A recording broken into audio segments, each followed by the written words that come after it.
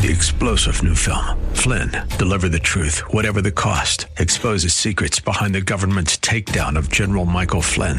Flynn knew what the intel world had been up to. He ordered the first audit of the use of contractors. This set off alarm bells. He told the truth. He was the most dangerous person for Donald Trump to hire. They had to get rid of Flynn.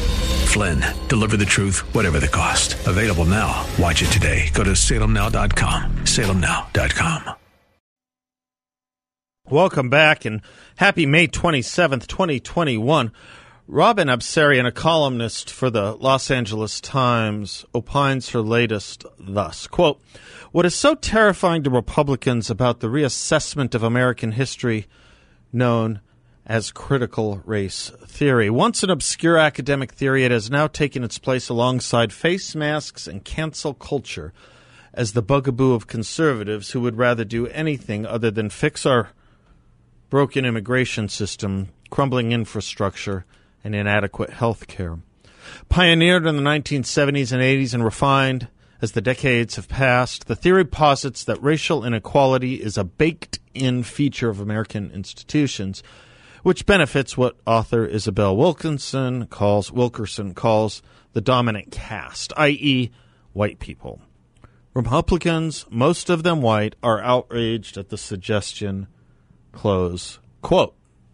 At the same time, we read in The Guardian from a legal scholar and Nation magazine columnist, quote, "At this vexed moment, it is a truism that Americans of different races, ethnicities, and religions are tense, wary of one another, but it is white fear of blackness that has the longest history, that is the most intractable, and that still underwrites majoritarian tendencies to forgive even lethal police misconduct and to rationalize punitive forms of segregation in housing, education, and employment," close quote. Where to begin? Let's begin calling things by their proper name. In this case, lies. Toxic lies, Marxist lies, deliberate lies to serve cause of inhuman destruction in the name of progressivism. Let's sort it out seriatim. First, when the author writes, critical race theory has now taken its place alongside face masks and cancel culture as the bugaboo of conservatives. Well, if one wanted to make face masks political, there are few better ways to do so than say they are a bugaboo of conservatives. Or, as the president put it, your patriotic duty to wear. In, by the way, the same speech, he was explaining what we could and could not do on the 4th of July. Cancel culture? A bugaboo? Quick, name me a liberal who has been canceled for writing or saying something liberals approve of, including comparing Republicans and Americans to Adolf Hitler. You cannot. I can spend the rest of the time allotted to this monologue, however, detailing cancellations of conservatives. You can wish it away or try to hide it, but as in Richard III, "Say I slew them not," and the Queen replied, "Then say they were not slain, but dead they are. Say there is no border crisis, but crisis there is. Say there is no cancellation of conservatives, but cancel culture there is." She says immigration, healthcare, and infrastructure. Those are big topics, but not relevant here at all. Thus, just an example of bad or poor writing. A high school or 8th grade composition teacher would scratch those words out of this essay and write relevance, ? In the margin, if not just the word irrelevant. Anyway, happy to come back to those, but let's stick to the original thesis of hers. What is so terrifying to Republicans about the reassessment of American history and institutions seen through the lens which benefits what author Isabel Wilkerson calls the dominant caste, i.e., white people, close quote. Her words, dominant caste. Her words, white people. Our Los Angeles Times columnist says Republicans, most of them white, are outraged at looking into and studying this. Imagine that. Outrage at the notion that there is a racial caste system in America and that we're supposed to accept it. Before I say anything more about castes, let me just ask what side of the divide supports integration, and what side antediluvian segregation. For one of the first facts or identifiers of a caste system by any acclaim is the essence of and importance of segregation, including intermarriage. So perhaps that's the strategy we see developing on the left. Take a toxic or previously toxic word, in this case caste system, ignore its true elements, in this case segregation, because they truly are your own and not your opponents, and ascribe that word, caste, to your opponents. In other words, scrub the meaning of it where it applies to you, and just use its toxic reputation against your opponents, who it doesn't apply to because you were the first to use it. We've been here before. We've seen this with autocrat. We've seen this with fascism. We've seen this with tyrant. We've seen this with comparisons to National Socialism's leaders, all invoked against conservatives, while the target is devoid of the characteristics, conservatives devoid of the characteristics the left, the proponents of such extreme language, ascribe to the target, us, we conservatives. Meanwhile, the traits of the emblem are at great home and comfort in the movements that invoke them against their opponents and enemies. If you want to think about caste systems and what defends them, it's actually the left trying to reinstitute them in America, not conservatives. And by the way, just by the way, when did it of a sudden become okay to declaim against and criticize the caste system, especially of India, which our author above invokes? I'm old enough to remember when we used to speak of universal rights and how the caste system was a violation of them. We were told that was racism against Indians, or ethnocentrism, or cultural superiority by Americans. We had no right to tell India that their behavior and their cultural experiences and rules and mores were enlightened or unenlightened. The rule has changed, I guess, when cultural appropriation and denigration can be elevated, at least to the level where it can be used to cudgel conservatives. Ironically, conservatives who hate and have long condemned the caste system, ironically, conservatives who have condemned it for decades only to be told that was culturally superior and ethnocentric. We were ahead of the game in condemning caste systems, and we were criticized when we did so. But none of this is really the most important thing here. The most important thing here is that, hell yeah, we Republicans and conservatives have a problem with teaching there is a caste in America, much less a white one or dominant one. Why do we have a problem with that? Oh, I don't know. Maybe because those who told us there was a caste system were slaveholders and leaders of the Confederacy who thought our founding was meant to expand slavery, while we conservatives and Republicans opposed that thinking in history all our lives? Oh, maybe because those who think there is or was a caste system in America were the leaders of the post-Civil War Jim Crow and segregation system. Anyone remember learning about a famous Supreme Court case called Plessy versus Ferguson? Ring a bell, Bill? Do you remember that? Plessy, it rings a bell to almost everyone who went through 8th grade or high school before 1998. It's probably one of 3 or 4 Supreme Court cases taught as early as the 8th grade. It's the case you may recall now that came to stand for and support the notion of separate but equal. You've heard the phrase separate but equal. It comes from Plessy versus Ferguson. It's a phrase of hypocrisy. It's a non sequitur of policy meant to enforce Jim Crow and segregation. It's a case that was uniformly taught as an embarrassment and departure from our history, ethics, and morality.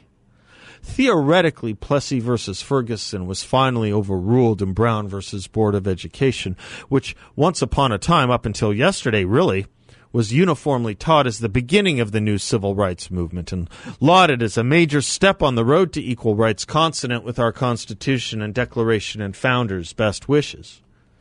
Today it's all quite cattywampus.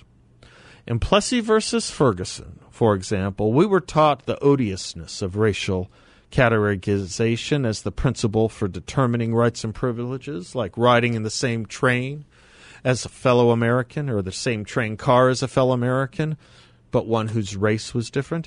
And what we were not taught much at the time was that there was actually a dissent in the Plessy case. Perhaps dissents are too difficult for 8th and 12th graders to understand. I don't think so, but they rarely taught that there was a dissent in the Plessy case. And the dissent was written by one Justice John Marshall Harlan. And it is there that he wrote this, quote, "The white race deems itself to be the dominant race in this country, and perhaps it is in prestige, achievement, education, wealth, and power. So I doubt not it will continue to be for all time if it remains true to its great heritage and holds fast to the principles of constitutional liberty. But in view of the Constitution, in the eye of the law, there is in this country no superior, dominant, ruling class of citizens. There is no caste here. Our Constitution is colorblind and neither knows nor tolerates classes among citizens. In respect of civil rights, all citizens are equal before the law. The humblest is the peer of the most powerful. The law regards man as man and takes no account of his surroundings or his color when his civil rights, as guaranteed by the supreme law of the land, are involved. It is therefore to be regretted that this high tribunal, the final expositor of the fundamental law of the land, has reached the conclusion that it is competent for a state to regulate the enjoyment by citizens of their civil rights solely upon the basis of race." Close quote. That, Miss Absarian, is why we hate the idea of teaching there is a dominant race and caste in America, and that it is white. We thought that notion died in the Declaration of Independence. If it did not, we thought it certainly would have after the Civil War. If it did not, then certainly with the ringing and beautiful words of John Marshall Harlan I just quoted. And that brought us to Brown versus Board of Education, because there was not a reckoning to Harlan's position just yet. And thus, in Brown versus Board of Education, Thurgood Marshall, arguing the case for the NAACP, wrote in his brief this, quote, "Distinctions by race are so evil, so arbitrary and invidious that a state bound to defend the equal protection of the laws must not invoke them in any public sphere," close quote. And while that case struck down segregation in education as unconstitutional, it did not explicitly and specifically adopt John Harlan's words. Too bad. As Harry Jaffa has written, there is not now and never has been any such difference between one human being and another human being, or of whatever race or color, such that one is by nature the ruler of the other, as any human being is by nature the ruler of a dog or a horse. For this reason, legitimate political authority can arise only by the consent of the governed, and consent can never be given for any reason other than the equal protection of the rights of the governed. Hence, equal protection is the foundation of all constitutionalism, even apart from its specific inclusion in the Constitution itself. For more reasons than one, John Harlan's dissenting opinion ought to have been the opinion of the court in 1896. Even more, it ought to have been the opinion of the court in Brown versus Board of Education. But if you want to know why we don't buy into a caste system here in America, it's because we never have, and once upon a time, those who did so as a lament and lost cause effort to prove the Confederacy right. No thanks, Miss Absarian. All stick with Lincoln. As our legal scholar at The Nation wrote, quote, "At this vexed moment it is true that Americans of all different races, ethnicities, and religions are tense, wary of one another, but it is white fear of blackness that has the longest history, that is most intractable, and that still underwrites the Majorian tendencies to forgive even lethal police misconduct and to rationalize punitive forms of segregation in housing, education, and employment. Close quote. Such fear, I assume, as was represented in an African-American candidate for president becoming president twice, with a higher percentage of the white vote than any other white Democrat in recent memory, or for that matter, a higher percentage of the white vote than the beau ideal of the white Anglo-Protestant George H.W. Bush. And of course, as if the vexing moment we are in was a result of conservatives or Republicans elevating issues of race as badges of competence and incompetence, decent and indecent.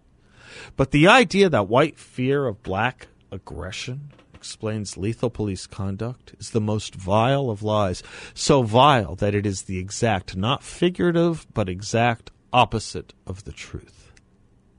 There would be no stories, none, of lethal shootings by police of unarmed black men if black men were not taught that the police are their natural and permanent enemy, and routinely misdescribed and slandered as animals and worse. If, in other words, there were no violent resistances to arrest, there would be more people alive, especially the ones whose memories were invoked to sell a Marxist ideology that wants to exacerbate the problems of poverty and violence and family structure in the name of bringing heaven on earth in a Marxist paradise. But let's be clear, it's not unfounded white fear of black that is the cause of anything here in America, but thanks to you, left, there is unfounded black fear of whites.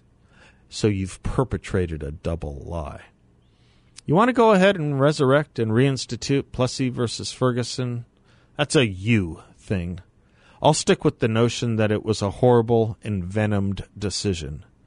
So when equality and safety are threatened, and threatened not by democratic but Marxist alternatives, and you want to turn not only the clock but the moral dictionary upside down on civil rights, again, sorry for the French, but hell yeah, we're terrified.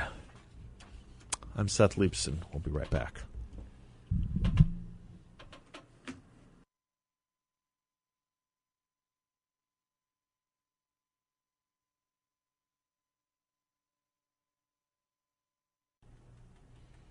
Welcome back to the Seth Leibson Show, 602-508-0960.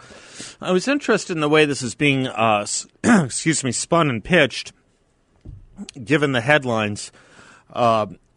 We don't have the full text of the speech, and it's the kind of speech that, depending on what your politics are, will either be important or unimportant. It's a speech tonight that former Speaker of the House and Vice Presidential candidate Paul Ryan will be giving at the Reagan Library. And the headlines are that Paul Ryan is expected to knock Donald Trump at the speech.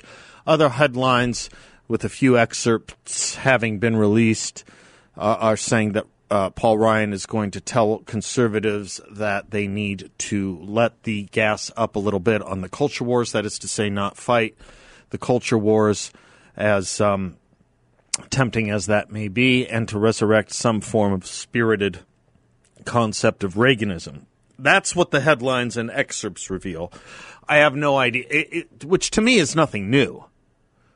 I mean, if you were to ask me, is that something you would hear Paul Ryan saying, I'd say yes. Moreover, I never expected Paul Ryan to be a Trump supporter. He didn't tell us he voted for Trump. When asked, he's declined to answer, which is an answer. So, not much help here. But what do you guys think? How much of a difference between Reagan and Trump is there? This is always interesting to me. I'd love to know your thoughts. 602-508-0960. Be right back.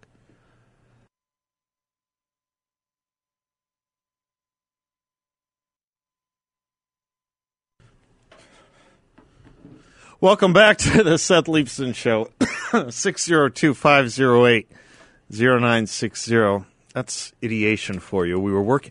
They have a button here called a cough button. So if a host coughs, you push it, and it hopefully helps the audience not be blasted with the host's cough. And we were just testing them. I mean, it's standard equipment, but we hadn't tested in a while. We were testing them. I wasn't coughing, and we come back and I cough. Didn't use the button. Ideation. First you say it, then you do it. Paul Ryan speaking tonight at the Reagan Library. If he does indeed critique Donald Trump the way the media is speculating that Paul Ryan plans to, it will make some headlines, as it already has. That's the tell here. The idea that this is a story.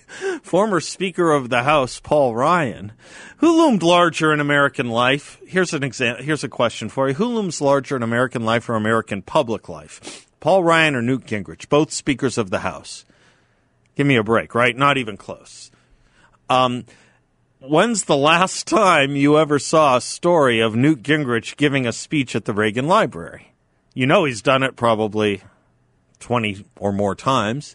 It's never been a story. Why is it a story that Paul Ryan is giving a speech? It's not that he even gave it yet. That's pretty good press. When you're getting press about something you haven't said or haven't done, that's pretty good. That's telling you something.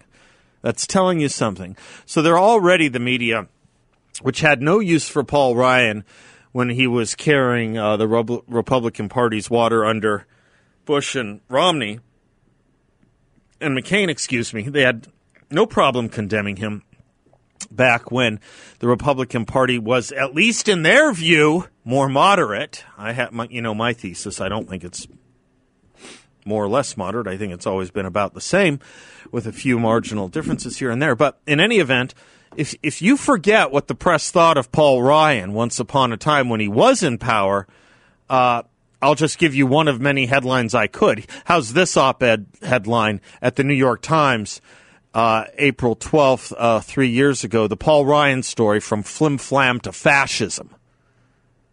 Paul Krugman, New York Times. Do I need to do more? This is what they used to think of Paul Ryan, from flim-flam to fascism. Of course, you'll recall, too, Joe Biden's vice presidential speech where he said they'll want to put you all back in chains. To the black audience, it was about the Romney-Ryan ticket. He says the word they. He meant Romney-Ryan. That's what his speech was about, the Romney-Ryan ticket. That's what they used to think. Now, because, what's the rule?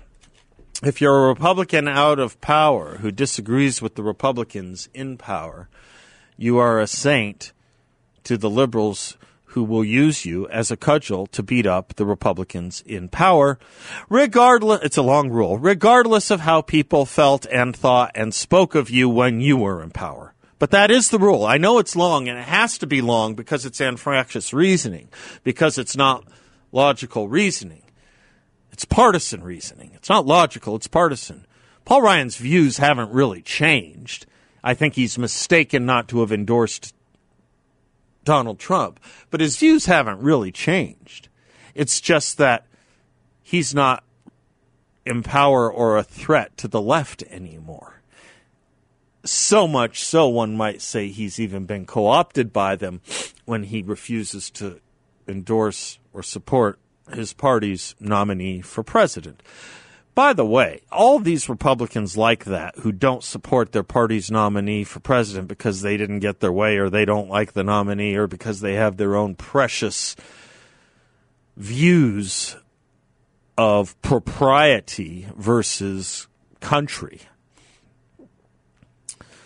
You know, for all those Republicans like that, Paul Ryan's, Jeff Flake's, others, it's a little interesting to hear that it's Donald Trump who stirs up divisions in the Republican Party.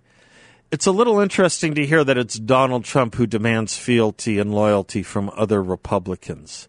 These are the guys, this is the cabal starting, I don't know, before the Lincoln Project to be sure, but certainly becoming part and parcel of it, and outwards, and other projects of Bill Kristol's to these, of your Paul Ryans and Mitt Romneys, and they're the ones saying we will be proud Republicans. We just won't support our nominee. You know what that's contempt for? It's contempt for the people who vote, not for contempt of the nominee. it kind of withdraws you from everything I was speaking about in my monologue, from a regime based on consent. When you cannot live with the decisions of your fellow citizens or fellow partisans. That's a pretty sad thing.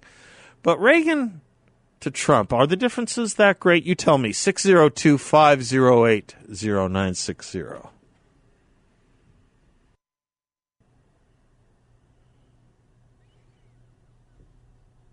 Welcome back to the Seth Leibsohn Show, 602-508-0960. I'll leave the Paul Ryan speech to the Reagan Library tonight alone for now, except to say that it will be interesting to see how much the press forgot how much they hated Paul Ryan, if his expected remarks are indeed to be critical of Donald Trump. There's two weird things in the conservative movement when it comes to things Trump and Reagan. There are those who say that they are nothing alike, and those are usually anti-Trumpers. And then there are those that say what Reagan spoke to in the 80s was important then, but not really the agenda the Republicans and the conservative movement need to go forward now. And that Reagan nostalgia is not helpful to the forward propelling of the movement. That sentiment usually comes from pro-Trumpers, by the way. And I'm not in either of those camps, to be quite frank with you. Let me work at you backwards on this, and I think we have discussed this before. Bill, please do not let me forget that other issue. I did, so don't let me do it again. Be my little Jiminy Cricket here. You know the issue I mean. The three things. Yeah. Differences between Reagan and Trump, do they exist, do they not? And is Reaganism outdated for the movement and that whole argument? The first position is held by never-Trumpers. The second position is held by Trumpers, typically. And I just don't agree. Backing into it, when people tell me what it is they most liked about Donald Trump, outside of the character, outside of the spirit, outside of the vernacular and style, policy-wise, right? Because these are people who always say it's the policies. It's policies. Policy-wise, what is it you liked about Trump so much? Almost everyone agrees Supreme Court nominees. Almost everyone agrees Amy Barrett and Brett Kavanaugh and who am I missing? I'm missing another. Huh? Yeah. Thank you. Obviously, Neil Gorsuch. Thank you. Okay, that would be a similar compliment and praise for Ronald Reagan, reshaping the court with attempting to put Scalia there. Attempting to put Bork there, getting Scalia there. And making Rehnquist Chief Justice. This is a typical thing. They're nominees to the Supreme Court and the federal judiciary. Another big one, obviously, it's so obvious it's almost ridiculous to say it, but the massive tax cuts, which spurred the massive economic growth in both cases. We love that about Donald Trump.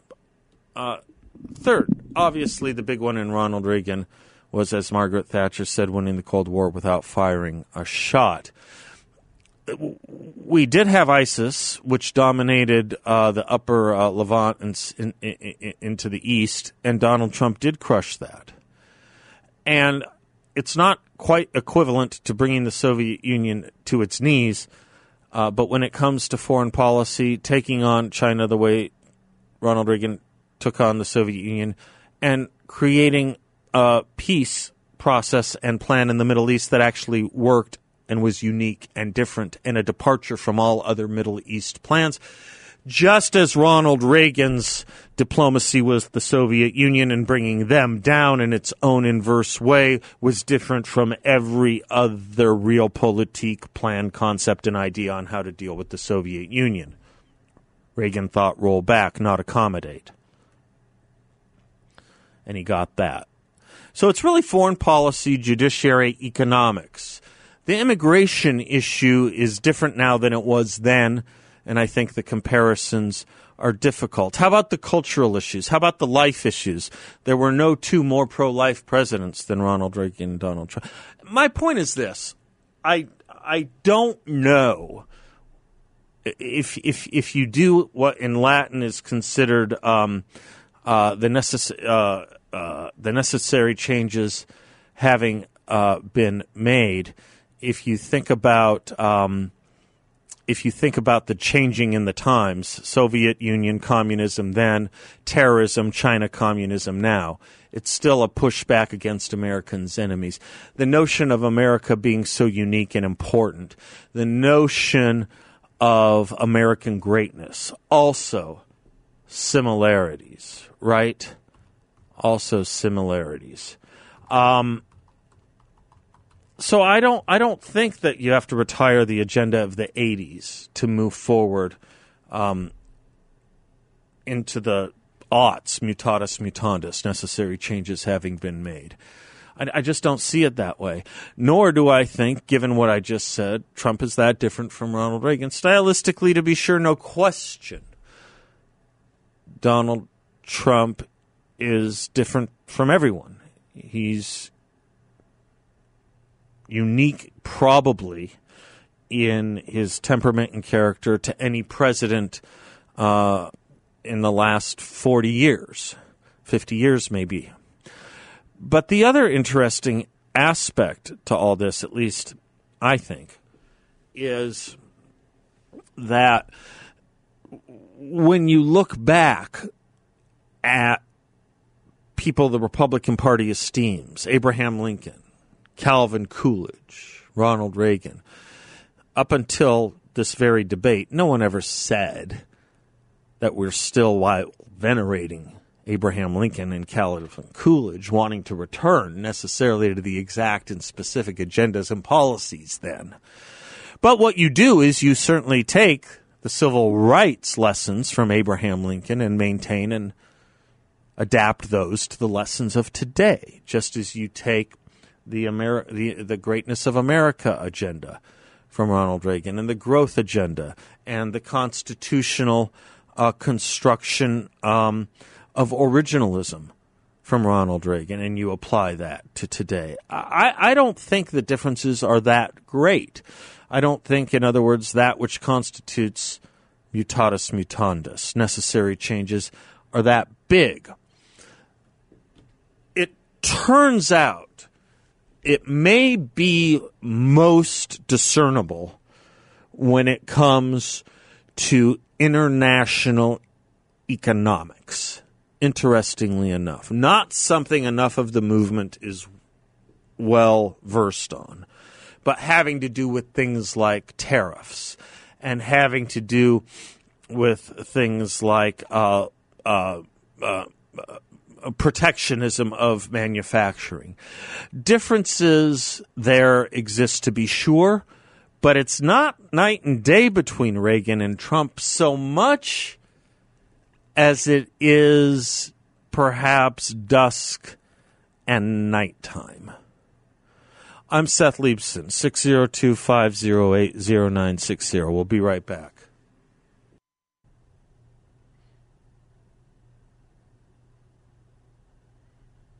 Welcome back to the Seth Leibson Show. Guess what, Bill? Ha! I don't have a phone. Sorry. Can you get me Tim in Scottsdale? Hi, Tim. How are you? Are you there, Tim? Tim? Yes? No? Maybe that's a problem of not having a phone. All right, Tim, if you can hear me and perhaps you're on mute, just go ahead and give us a buzz back. Coming up, by the way, is Charles Kessler at the top of the next hour, senior fellow at the Claremont Institute, editor of the Claremont Review of Books. He has an amazingly great essay in the brand spanking new issue of the Claremont Review of Books called Betting Against America, and we'll talk to him. Bill, did you want to tell us real quickly, you said we have a running list. We have a running list of lies Is that what we have? We call it the list of lies? Yes, the list of great lies, although I'm the keeper of the list. Refresh the audience on what some of these lies are. Oh, they range from the serious, such as if you see something, say something. Yeah, that's a lie. People don't mean it. The government doesn't. To the frivolous, such as the act of tying the Windsor knot can be taught. Yeah, okay, fair enough. So we have a list. Give me one more serious so people understand that. What? Never again. Yeah, never again's one of the huge lies. Of course, it happens again and again and again and again and again and again. Do we have another frivolous one? If you get two dogs, they'll just play with each other and leave you alone. Right, okay. Now, you want to propose 3 more topics to the lie list? 2 more. One of them is, I'm going to submit this to you, see if you can word it better or if it belongs. It was inspired by Bill de Blasio when he said pretty unequivocally that the other guy, Governor Cuomo, needs to resign. And I think I said something like, ooh, he must know something we don't, or else he wouldn't go out on that limb. So since then, Cuomo's still there. The dogs bark, but the caravan moves on. So I submit the they must know something we don't idea as one of the great lies. Maybe he doesn't know something we don't. Maybe we were right. You're onto something. You're onto something with that, Bill, because do you recall during the first impeachment of Donald Trump, there was all this waiting till we have evidence, Nancy Pelosi saying until we have impeachable evidence, until we have evidence. Do you remember that? And the first effort at that was what's his name? The FBI, former FBI director report. The one after him, the old man, the guy who I can't remember it. Thank you, Bob Mueller. Man, I'm having trouble today. First thing was the Bob Mueller report, which turned out to be nothing. So Nancy Pelosi had to drag her feet. And we said, oh, well, then she knows something. They got something when they finally went with impeachment. They didn't. You were right. They don't know something we don't. You're right about that. The only thing they know is that the people they tell us are serious insiders who leak and are anonymous sources are not that serious of an insider. That's the only thing they know we don't. Good. We have other items we'll add later. Charles Kessler coming up.